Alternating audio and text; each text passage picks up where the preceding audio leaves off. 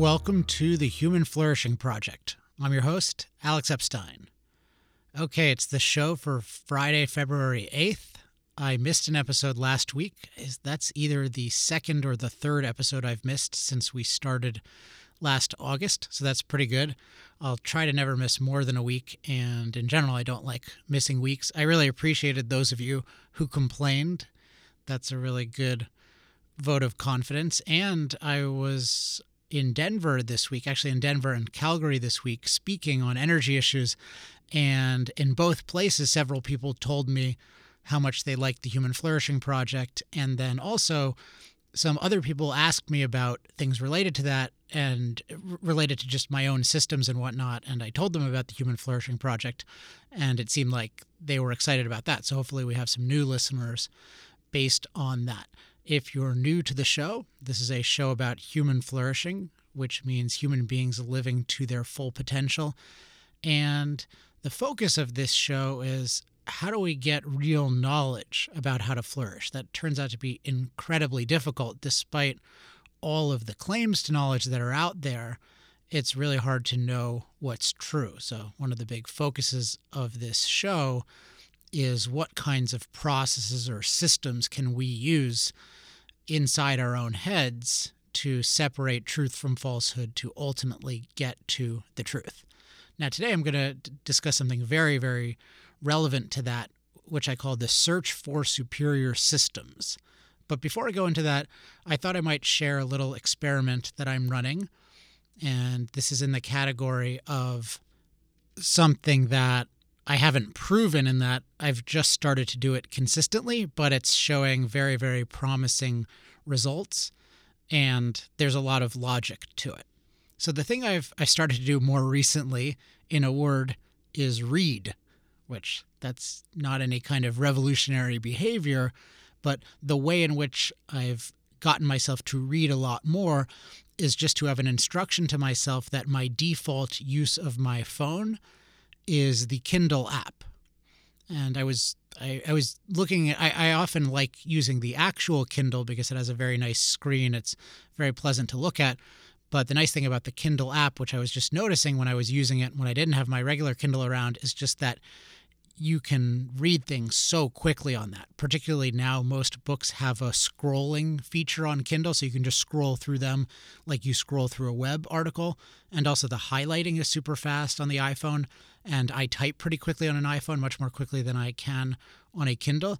And what I found was just, wow, I can really get through things quickly, and I can mine things for good content, and I can highlight them very quickly. And what I found was once I started defaulting toward this, I would just notice that in different kinds of moments, if I'm waiting in line, I try to avoid that, but if I'm waiting for something, there's some sort of transition, that if I'm going to go to any kind of stimulus, I really, really liked going to the Kindle. And then that started getting me more into the books in general, and then that made me use them more in my free time.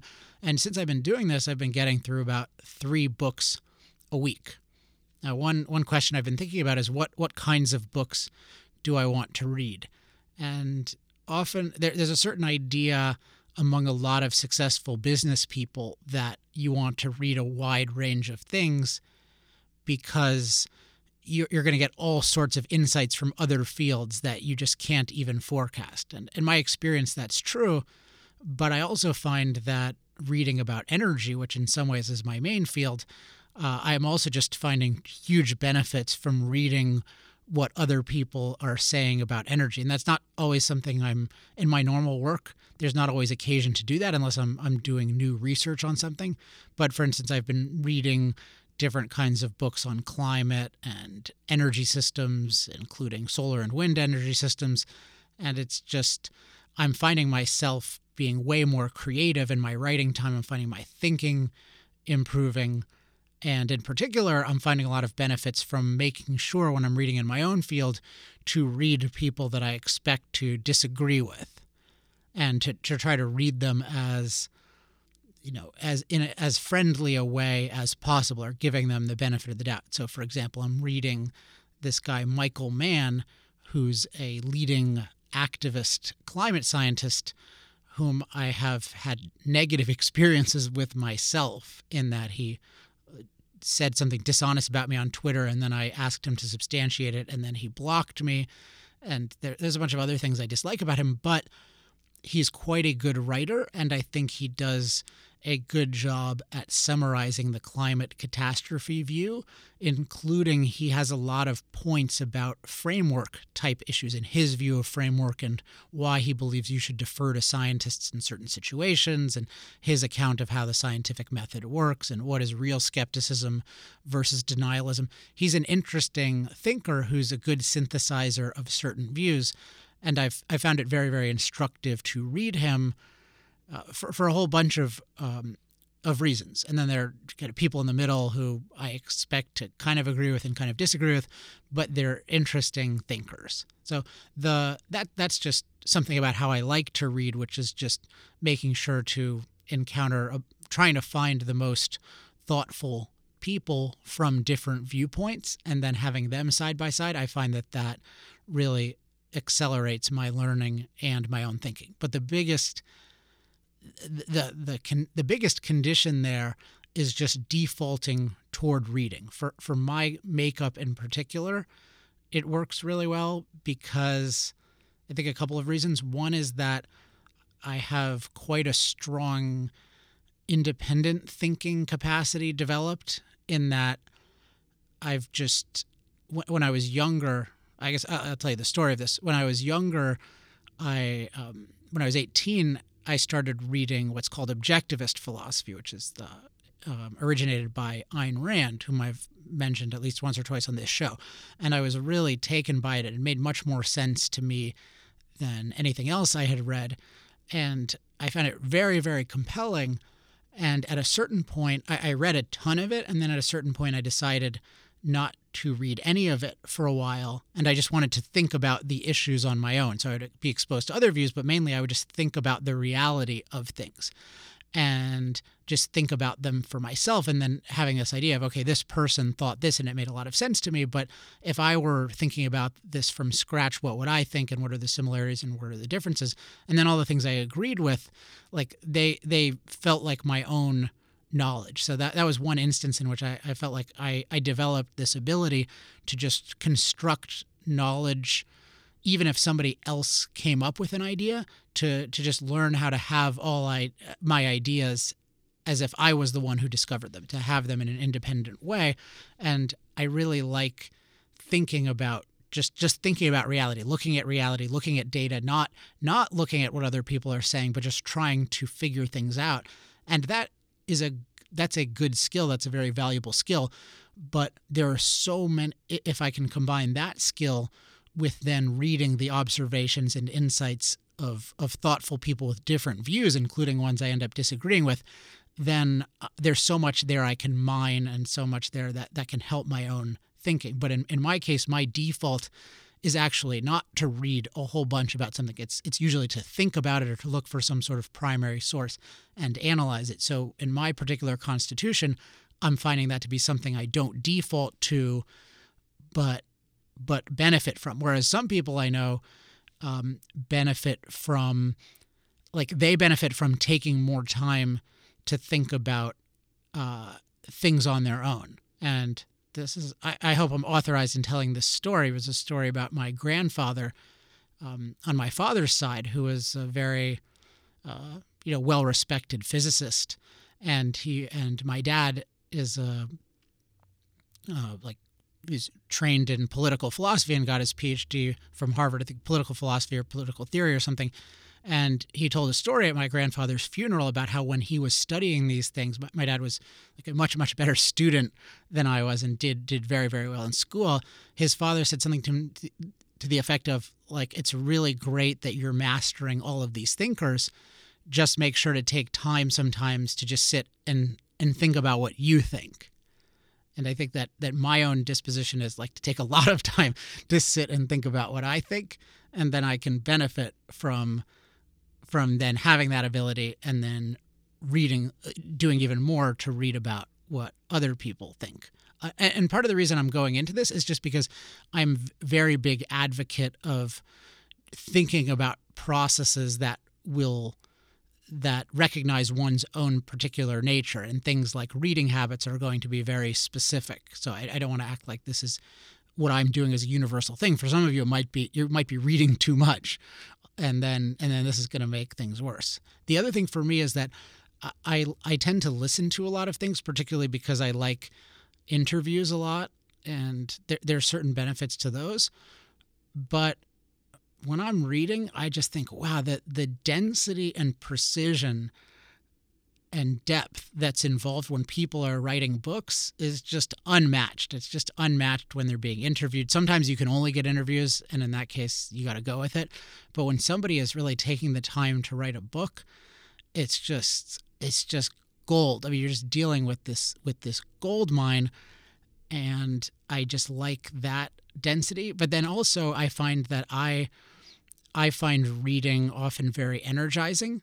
And sometimes listening I don't find as energizing. Certainly, I find this with writing and talking. Like, I find writing quite energizing, and often I find talking de-energizing. There are some exceptions to that, but these are just things that will vary from person to person, but it's very vital. It's very important to be a scientist about oneself and to know one's own regularities, because there are going to be a lot of specifics that if we use somebody else's a system uncritically, it can backfire. Which brings me to today's topic, which is the search for superior systems.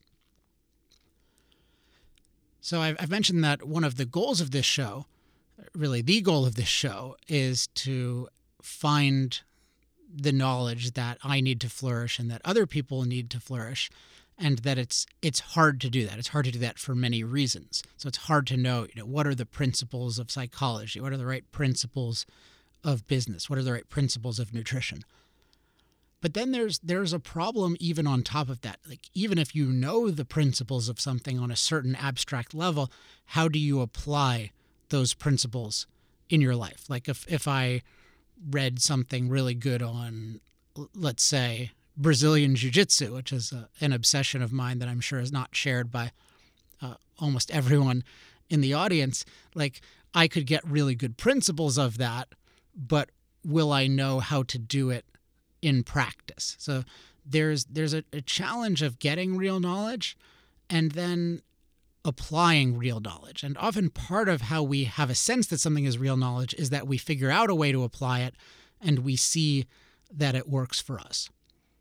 And what I've found over the years is that as I'm looking for real knowledge and as I'm looking to apply it, there are certain people whom I find incredibly valuable. And I think of them as superior system builders, or we could call them superior applied system builders. And these are people, they have a couple of attributes in common.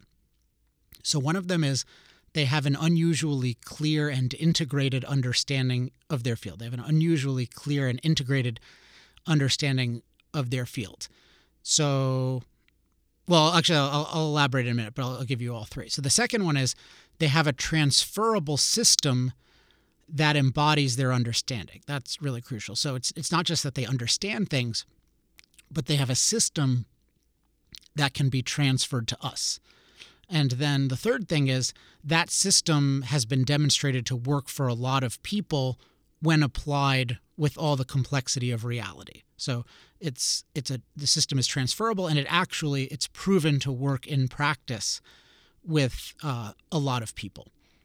Now, if you can find somebody like this is really a golden kind of thing to find. And one of the purposes I have today in introducing this idea of the superior system builder is to get listeners to this show to tell me people that you think are really good. But I'll share with you some people that I think are good, at least that approximate this, and that I find a lot of value from. So one person whom I regard as a superior system builder is a guy named Cal Newport, whom I may have mentioned once or twice, but probably not enough, because in terms of thinkers about human flourishing today, he's at the top of the list.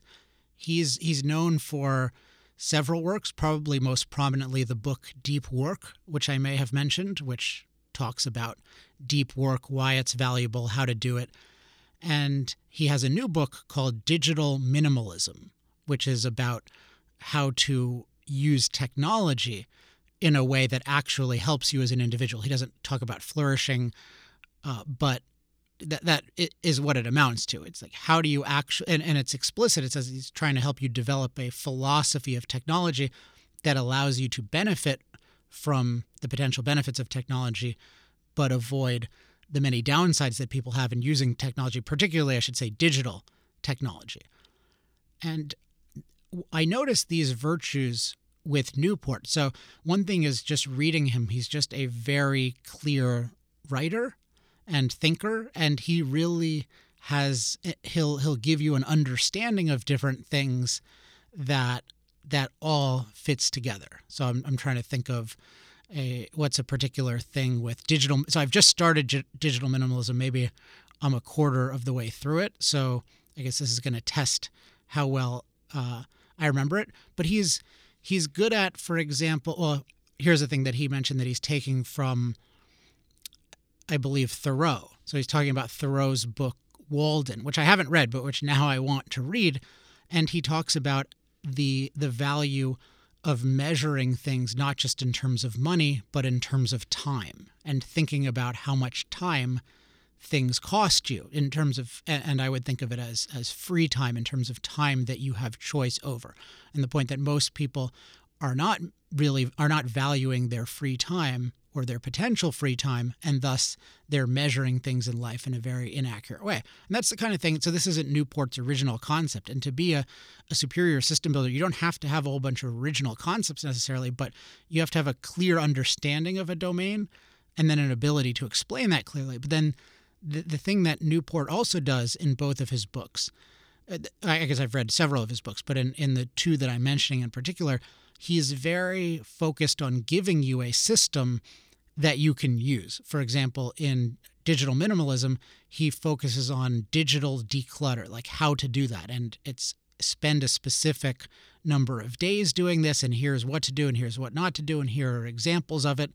And one attribute of having a good transferable system is that it has to be on the right level of abstraction. So you don't want it to be too abstract so you don't know how to use it, but you also don't want it to be too specific so that it doesn't really account for the specific nature of you. And I find that Newport is good at either giving you a system that everyone can use, or sometimes he'll give multiple systems. Like in Deep Work, he'll give multiple types of systems that work for people of different kinds. So he'll have some people that are writing all the time, and then some people who are able to fit deep work into small slots.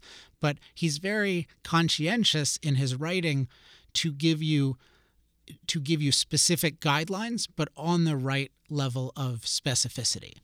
And then in terms of working for people, certainly, I mean, for deep work, I was already in this direction, but he had thought about a lot of it more than I had, and certainly what I've used of his has worked well for me. I know it's worked well for a lot of people, and his digital minimalism experiments worked well for the people who did them, and there's also just a logic to them why they work. So it goes back to, he's got this clear integrated understanding, and then, which is really based on technology is supposed to serve your life and to serve a really fulfilling, enjoyable life, and you want to use it that way, but then he gives you very, very specific guidelines. So other people in this category to various degrees.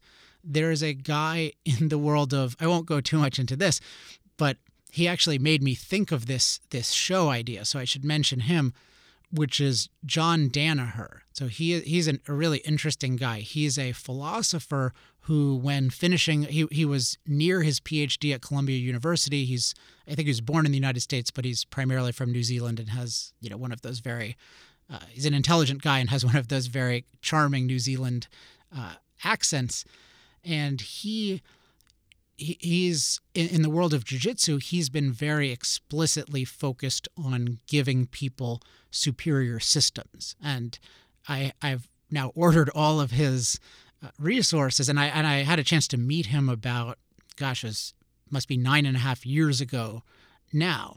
And he was a very clear thinker even then, but But now publicly, he's talked explicitly about how you need really good systems if you're trying to, it's hard to describe to a general audience, but basically if you're trying to use this particular martial art in an effective way, there are certain ways that you can understand what you're doing. And I'd say he has a very clear, integrated understanding. So he can give you very impressive principles, and he's very precise. So, for example, this may be too specific for people, but like he will, when he's describing how to make somebody unconscious, he'll describe it as a strangle, not a choke, because choke is not exact. Or he'll talk about a certain kind of strangle, which is called the guillotine strangle, and he'll be very precise. Like this is how it works. This is the cause and effect. You have a certain number of arteries around your neck, and the particular two in the front are the carotid ones, and you want to use the guillotine choke in a way that gives you what he calls double closure of those arteries. So I apologize if this is not of interest to most of you, but I hope you get the idea that he's being very precise with his concepts, and he's giving a very causal perspective. These are two attributes of people who have a clear and integrated understanding of their field. But he not only has that, which you might expect from a philosopher who'd be really interested in just understanding fundamental principles, he's really obsessed with how do I make this into a transferable system. And in his videos, he's just very focused on how do I communicate the truth to you about all of these positions and moves and situations in a fight situation, particularly a jiu-jitsu fight situation, in a way that you will actually be able to use them, that you will know what to do at the right time. And again, like Newport, he's on the right level of abstraction. It's not too abstract that you don't really know how to use it, but it's not too concrete where it's overly specific. And he talks a lot about, I'm trying to teach you how to become an independent problem solver, but he needs to both give you general guidelines on that, but a lot of specific instances of that. And then in terms of the third thing, his system works for a lot of people. So he only publicized these systems once he had a track record of students learning his systems and applying them in very short amounts of time, them becoming leading jiu-jitsu competitors. So he was getting results that were differentiated from almost everyone, and that gives a lot of credibility to it. So it's this combination of this clear, integrated understanding of a field, developing a transferable system that embodies that understanding, and then that system works in practice when applied with all the complications of real life. And one thing he said in one of his videos that I thought was really good, that two attributes of the way he thinks about systems are that, I hope I'm getting this right, one is that there's a comprehensive element, so they deal with the range of situations that you're going to face. And the other thing is that, at least in his case, there's a sequential element, so you have some idea of what to do in what sequence. And those seem like pretty universal positive attributes of superior applied systems. Some other people, I'll just go in less detail there. There's a guy in the business world, particularly the consulting world, whom some people have seen his ads and may not like them, but there's a guy named Sam Ovens, whom I've mentioned, and he has a course called Consulting Accelerator, and I bought this course after watching a lot of his YouTube videos and being very impressed by the kinds of things I'm mentioning with other people. He has a very clear understanding of business, and he really boils it down to a couple of concepts, and he always boils it down to, okay, there's a group of people and they have a problem and you're solving their problem, but he really integrates everything around problem solving. So he'll integrate marketing around problem solving and sales around problem solving. It won't just be, oh, there are these 50 discrete things and then there are all these details. He's got this integrated view of them, but then really crucially, he has a transferable system. So he's got a system that from scratch will help somebody start a successful consulting business, even if they don't know about the thing. And I thought this was very far-fetched, but to go to his point of works for a lot of people, it does work for a lot of people. And when I took it, even though I was working with something where I had a lot of expertise, I could totally see how you could have somebody do this from scratch, and if they really followed what he said step by step, there was a high percentage chance that they would succeed. And in fact, I've had a fantasy about maybe someone wants to take me up on this. I'll consider it, but I've had a fantasy about maybe I would invest in a couple of young entrepreneurs. So if they agreed to follow this step by step for X amount of months, I would give them some amount of money in exchange for some percentage of the revenue that they got over a certain number of years, because it's just a really, really impressive system. And most of what you get in business is nothing resembling in a superior system that you can use. It's often useful stuff like certain tips or tricks, but there isn't this element of it's comprehensive, it's step by step, and applies to a whole bunch of situations. So I've been very impressed by him. Another person, and I can't totally vouch for this, but whom people attribute this to, is Marie Kondo. So many of you have probably heard of her. She wrote the book, The Life-Changing Magic of Tidying Up, and she has a Netflix show, I think it's called Tidying Up with Marie Kondo, that's seems stupendously popular on Netflix. And she also seems to have these attributes. She's got a certain clear understanding of her field. She's very focused on the reason you should have these different possessions is that they, quote, spark joy. And that is a really interesting way of thinking about possessions, and one that resonates quite a lot with me. And there's a whole bunch of other things that she has to say that really seems like she's thinking about this in a clear way. Even if I don't end up agreeing with it totally, there's something very valuable about her perspective. And then she has a transferable system. She's focused on taking those principles and telling you, okay, you do this first. You first deal with these items, and then you deal with these items. And with each type of item, here's what you do, and here's what you don't do. And it's not too abstract, and it's not too concrete. And to the third point, the system seems to work for a lot of people. So my view is, if you can find these superior system builders or superior applied system builders, it's just such a benefit. And what I'd ask listeners of the show to do is to share with me people that you think meet these criteria, because if I can find those people, then I can improve my life a lot. So that's it for today. If you have any questions, comments, love mail, or hate mail, you can email me at alex@alexepstein.com, or better yet, join the discussion on the Facebook page at facebook.com/humanflourishingproject. If you want to get a weekly email notifying you about new episodes of the show, go to humanflourishingproject.com. Next week, we'll be back. It may be actually with the psychologist that I've been teasing for months, but I know better than to promise that. But I do have a scheduled meeting, but in any case, we will have a show. Until then, I hope you have a great weekend. I'm Alex Epstein, and this has been the Human Flourishing Project.